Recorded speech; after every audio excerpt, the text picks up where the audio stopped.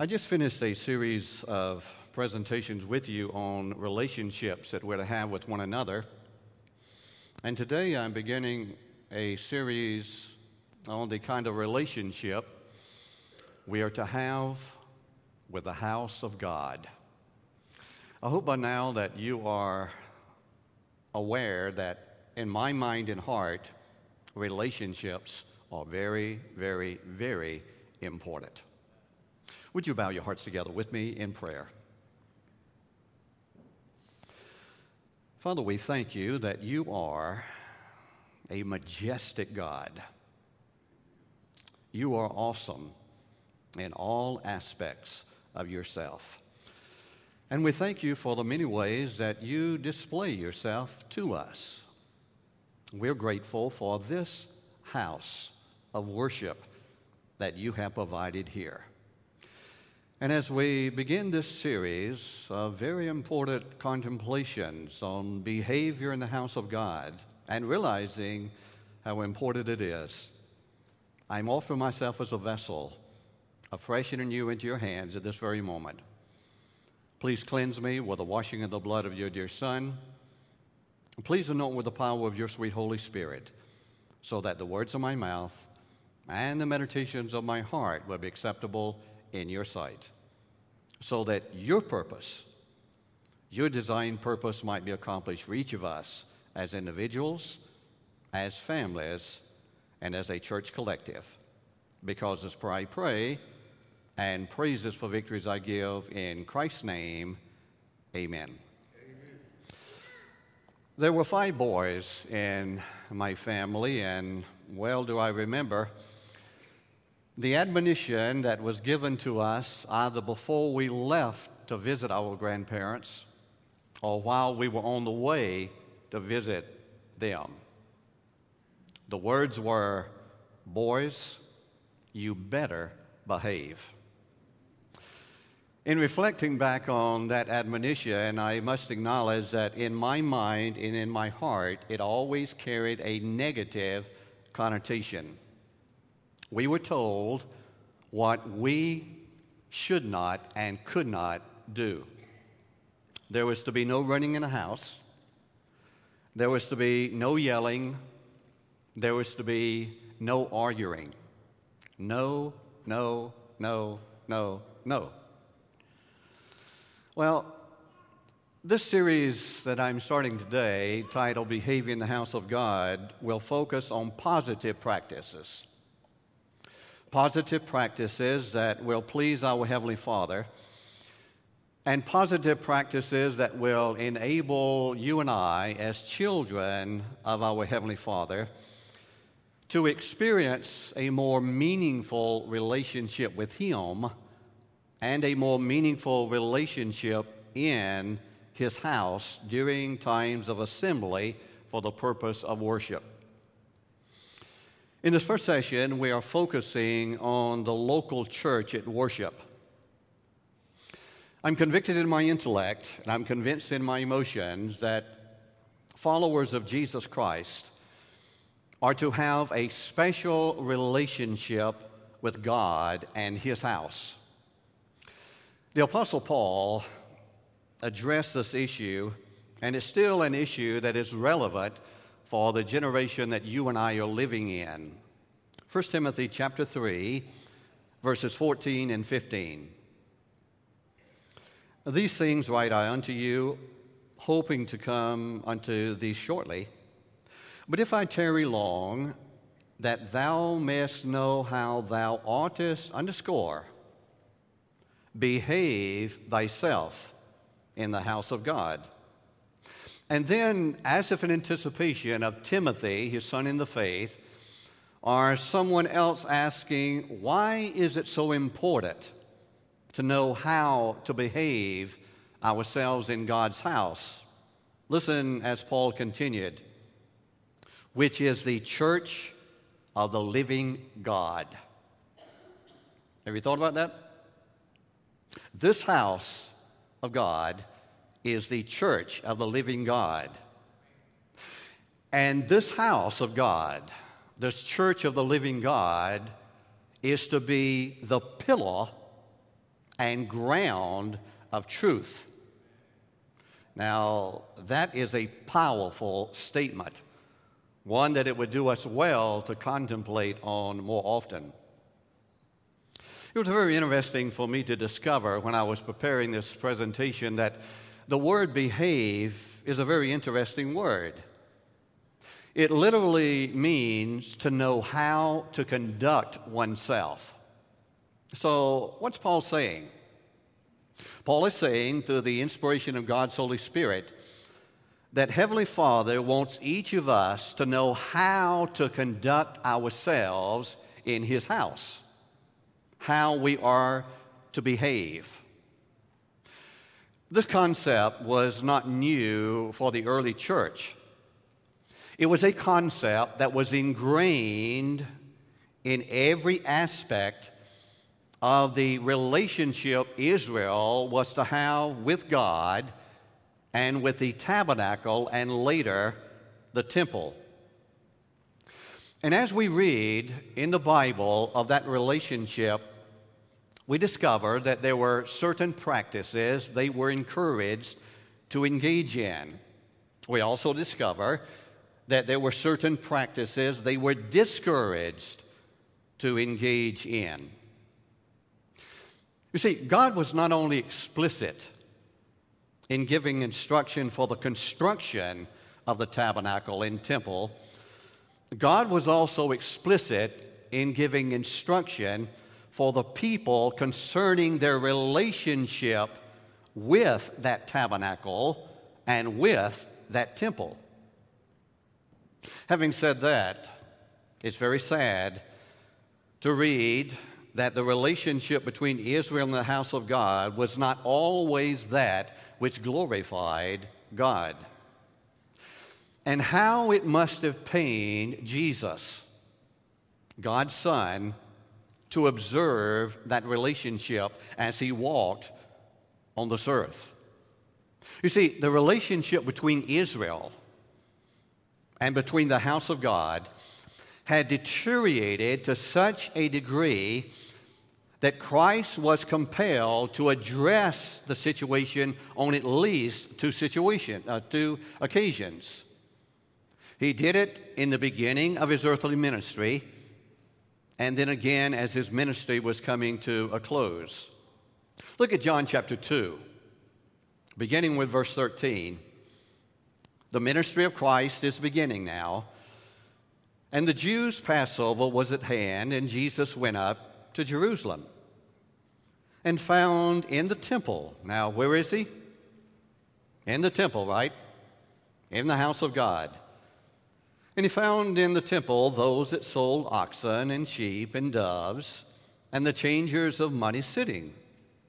And when He had made a scourge of small cords, He drove them out of the temple and the sheep and the oxen, and poured out the changers' money and overthrew the tables, and said unto them that sold doves, Take these things hence, make not my Father's house an house of merchandise. Now, let me stop there and ask you a question. Will you agree with me that Jesus was upset? Would you agree with me on that? You will, won't you? And I want you to notice how His disciples reacted and responded to His words. Look at verse number 17. And His disciples remembered that it was written, The zeal of mine house, or thine house, hath eaten me up.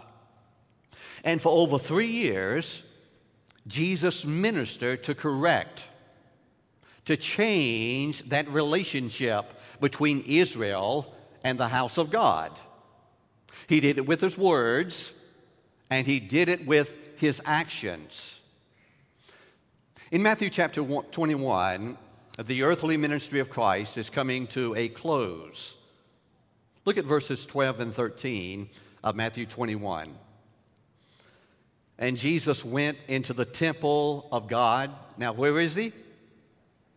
In the house of God, in the temple of God, and cast out all them that sold and bought in the temple, and overthrew the tables and the money changers, and the seats of them that sold doves, and said unto them, It is written, My house shall be called the house of prayer, but you have made it a den of thieves.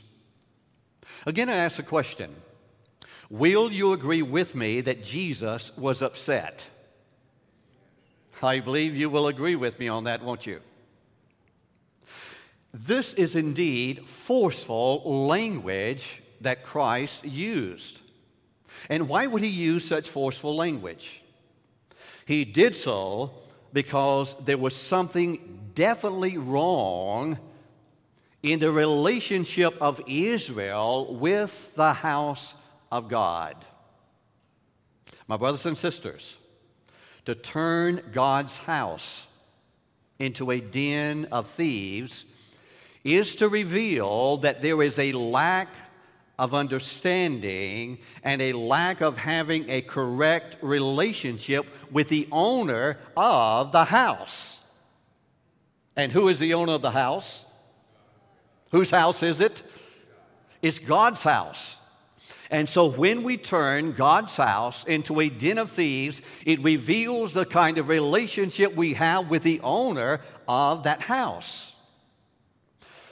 Jesus addressed this in Matthew chapter 15. Look at verses 7 and 8.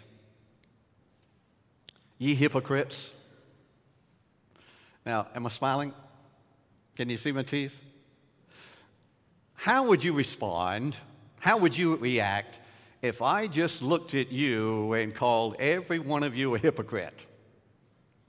Probably wouldn't sit too well, would it? But Jesus pulled no punches. Jesus said, You hypocrites, well did Esaias prophesy of you, saying, This people draweth nigh unto me with their mouth, and honoreth me with their lips, but their heart is far from me. What does this statement make? What is it telling us?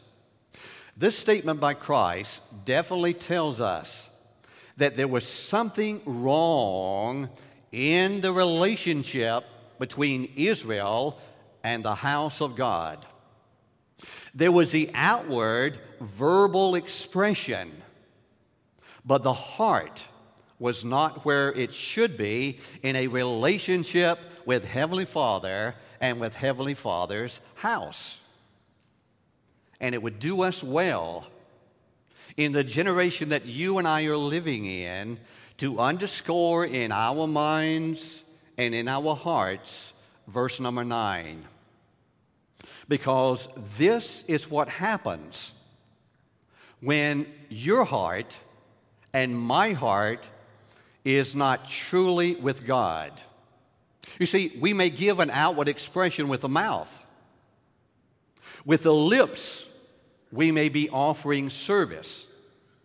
But we can also at the very same time be guilty with our heart of not really being in a relationship with God in God's house as God desires. It's one thing to say something with our mouths, but it is something else for our heart to be correct. Now look at Matthew 15, verse 9. But in vain they do worship me, teaching for doctrines the commandments of men. Follow me closely. When our heart is far from God, as stated in verse number 8, when our heart is far from God, what we do is vain, even our worship. We can draw nigh to God with our mouths. We can draw nigh to God with our lips.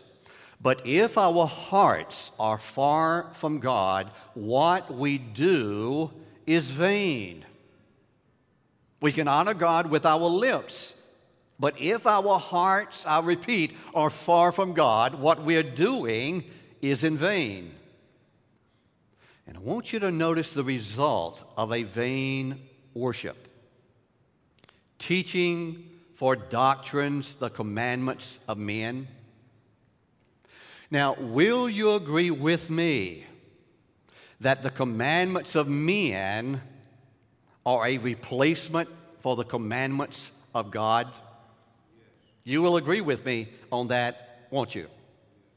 Now, having agreed with me on that, let's take it to another logical conclusion. When our worship of God is vain, we have replaced it with another kind of worship. Now, listen to me closely. There are two negative directions in which we go when our hearts are far from God and our worship of Him is vain. Number one, we can get into a rut. Pastor Dan, what are you saying? When we get into a rut regarding our worship is robbing Him of the true honor He deserves, and we just go through the motions. Am I still smiling? We come to church, we sit, we stand, we kneel. But have we put our whole heart into the worship? Or is it just a rut that we're in? Are we excited about the experience that we're having? Secondly, we can grab for a replacement. Pastor Dan, what are you saying? Our worship is reinventing Him as we create a form of worship that is based on an attempt to gratify the flesh with sensationalism. And my brothers and sisters, both of these are happening in the church world today. And we need not cast stones at other denominations and other groups, because these two things, these two aspects of negative directions are happening even in Seventh-day Adventist Christian churches. And it must not be so. We must be setting the standard. We must be establishing the pace for worship. Look again at Matthew 15 and verse 9. You see, we must not forfeit focus of the fact that they were worshiping. Did you see that? They were worshiping. May I say it again? They were worshiping, but how were they worshiping? Look at it. In vain they do worship me. That word vain in this passage literally denotes the idea of manipulation. Now, I could preach a real sermon along those lines. It conveys the idea of unsuccessful search. In John chapter 4, there was an encounter that took place between Jesus and a woman of Samaria that illustrates this. I begin reading in John 4, verse 21, and then verse 22. And Jesus said unto her, Woman, believe me, the hour cometh when you shall neither in the mountain nor yet at Jerusalem worship the Father. Ye worship. Now notice, Jesus said she was worshiping. Ye worship, ye know not what. We know what we worship, for salvation is of the Jews. My brothers and sisters, it would do us well to underscore in our minds and underscore in our hearts the following words of Jesus recorded in verse 23. Listen intently. But the hour cometh, and now is, when the true worshipers. Now let me stop there and ask you a question. If there are true worshipers, does it not stand to reason that there are also false worshipers? Look at it again. But the hour cometh, and now is, when the true worshipers shall worship the Father in spirit and in truth. And this is so important to Father God that Jesus continued, for the Father seeketh such to worship Him. God is seeking you, and God is seeking me. There are those, again I say, who are worshiping Him with mouths and with lips. But God, Heavenly Father, is seeking those who will worship Him, Jesus said, in spirit and in truth. And then Jesus issued an imperative in verse number 24. Underscore it for the rest of your life and living. God is a spirit, and they that worship Him can choose. Is that what it says? No. And Jesus said, God is a spirit, and they that worship Him must worship Him in spirit and in truth. Those are the ones Heavenly Father is seeking to worship Him, and you and I must do it. Now follow me closely. True worship and a sincere relationship with God and His house always brings results. May I repeat that? True worship of God and a sincere relationship with His house always brings results. I want to go back to Matthew 21, where we were a few minutes ago, and I want us to notice this principle. Now, as we're returning to Matthew 21, I want to reestablish the context and the setting. Jesus is in the temple of God. He has just declared, after going through those things of making casting out, He has just declared that they have made God's house into a den of thieves. And yet, miracles are taking place. Look at Matthew 21, verse 14. And the blind and the lame came to Him in the temple. The same temple that He declared had become a den of thieves. The Bible records the blind and the lame came to Him in the temple, and He did what? One more time. He did what? One more time. He did what? He healed them. My friends, the money changers could not heal the blind. The money changers could not heal the lame, but Jesus could. Jesus could heal the blind, and Jesus could heal the lame. Why could Jesus perform miracles there in that den of thieves? Why? Because Jesus had a correct relationship with Heavenly Father and a correct relationship with the house of His Heavenly Father. You see, that positive relationship brought about positive results. And I believe with all my mind and all of my heart that the same kind of positive results can take place today in the house of God when you and I have a right relationship with God and we have a right relationship with God's house. Because my Bible says Jesus has not changed. He's the same today as He was yesterday, and He'll be the same tomorrow as He is today. Now look at verse number 15 of Matthew 21. And when the chief priest and scribes saw the wonderful, underscore it, the wonderful things that He did, and the children crying in the temple and saying, Hosanna to the Son of David, they were sore displeased.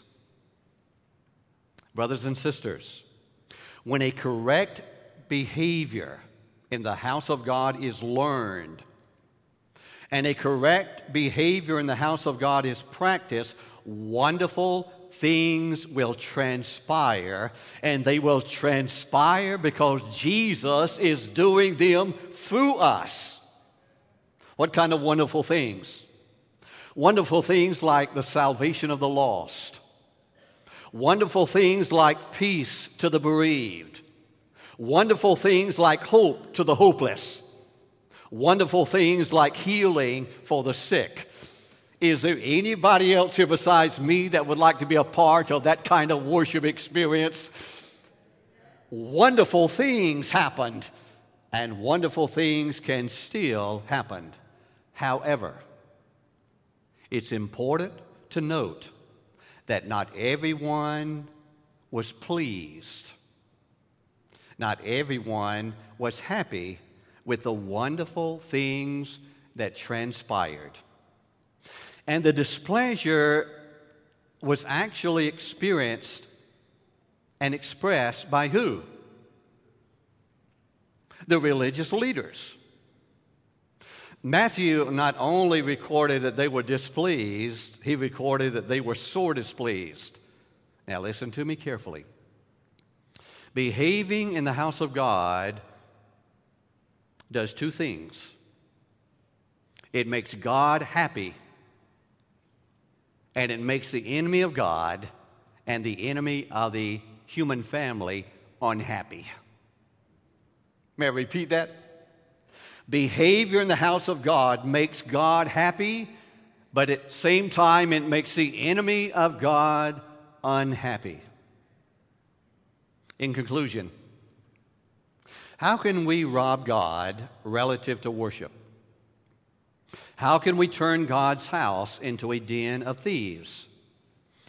We do so by failing to worship in true sincerity in His house. The Apostle Paul had to deal with this issue in regard to the church at Corinth. Their assembling together violated proper behavior in the house of God.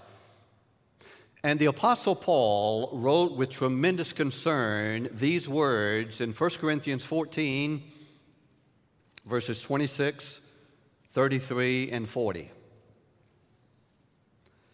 Let all things be done unto edifying.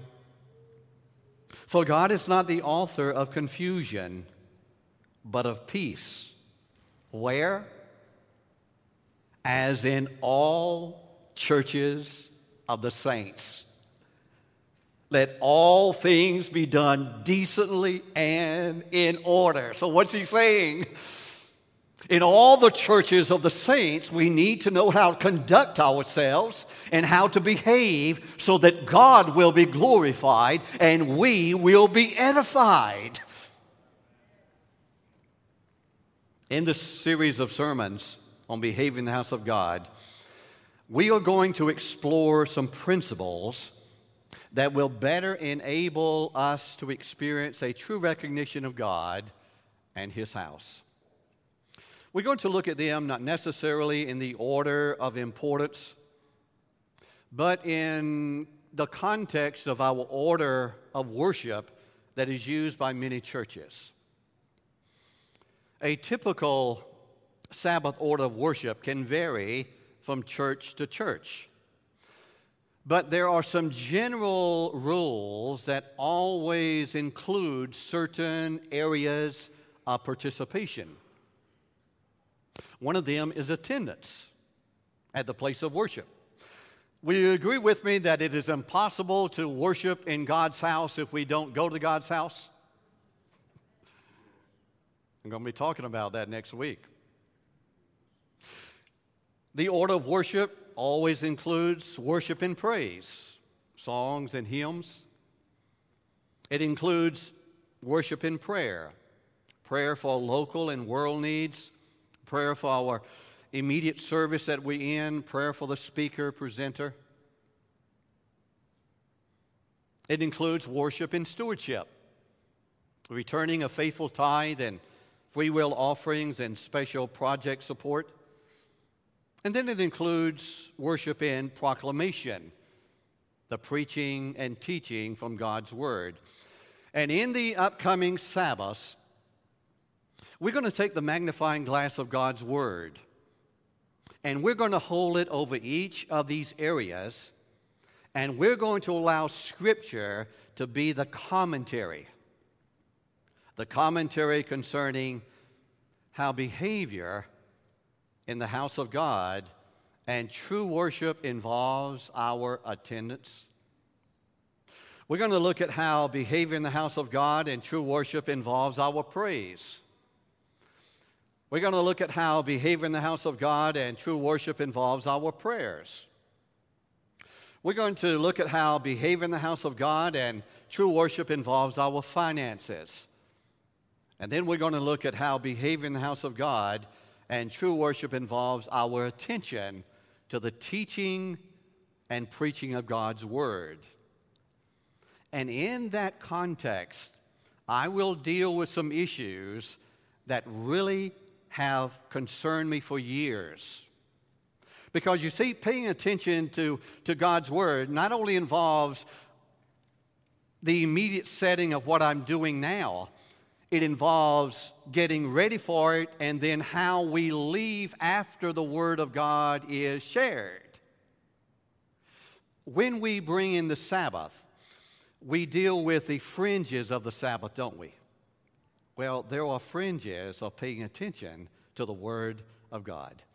And my prayer is that this sermon series will enable each of us as individuals and all of us as a church collective to experience wonderful things in God's house.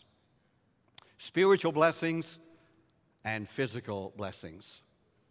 You see, wonderful things, I repeat, can still happen in God's house when we allow Jesus, as implored in Hebrews 10, verse 21, to be the high priest over the house of God. Is that your desire? To allow Jesus to be the high priest over University Parkway Seventh-day Adventist Christian Church? I believe it is. Father God, thank you for giving to us this wonderful place of worship.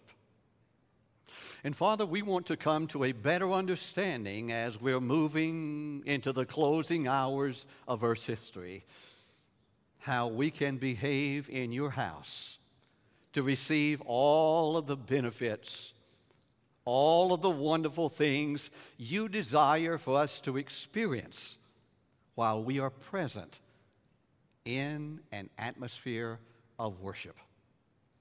Thank you, Father, for what we've already experienced and what awaits us as we turn our attention to our great high priest. In Jesus' name I pray and give you praises. Amen. Father, we sense that we have been drawn near to you during this time of worship. Near to you as we sang, as we prayed, as we gave, as we listened. And now as we depart this sanctuary, may we do so in reverence, knowing that you will always be near to us. In Jesus' name we pray, amen.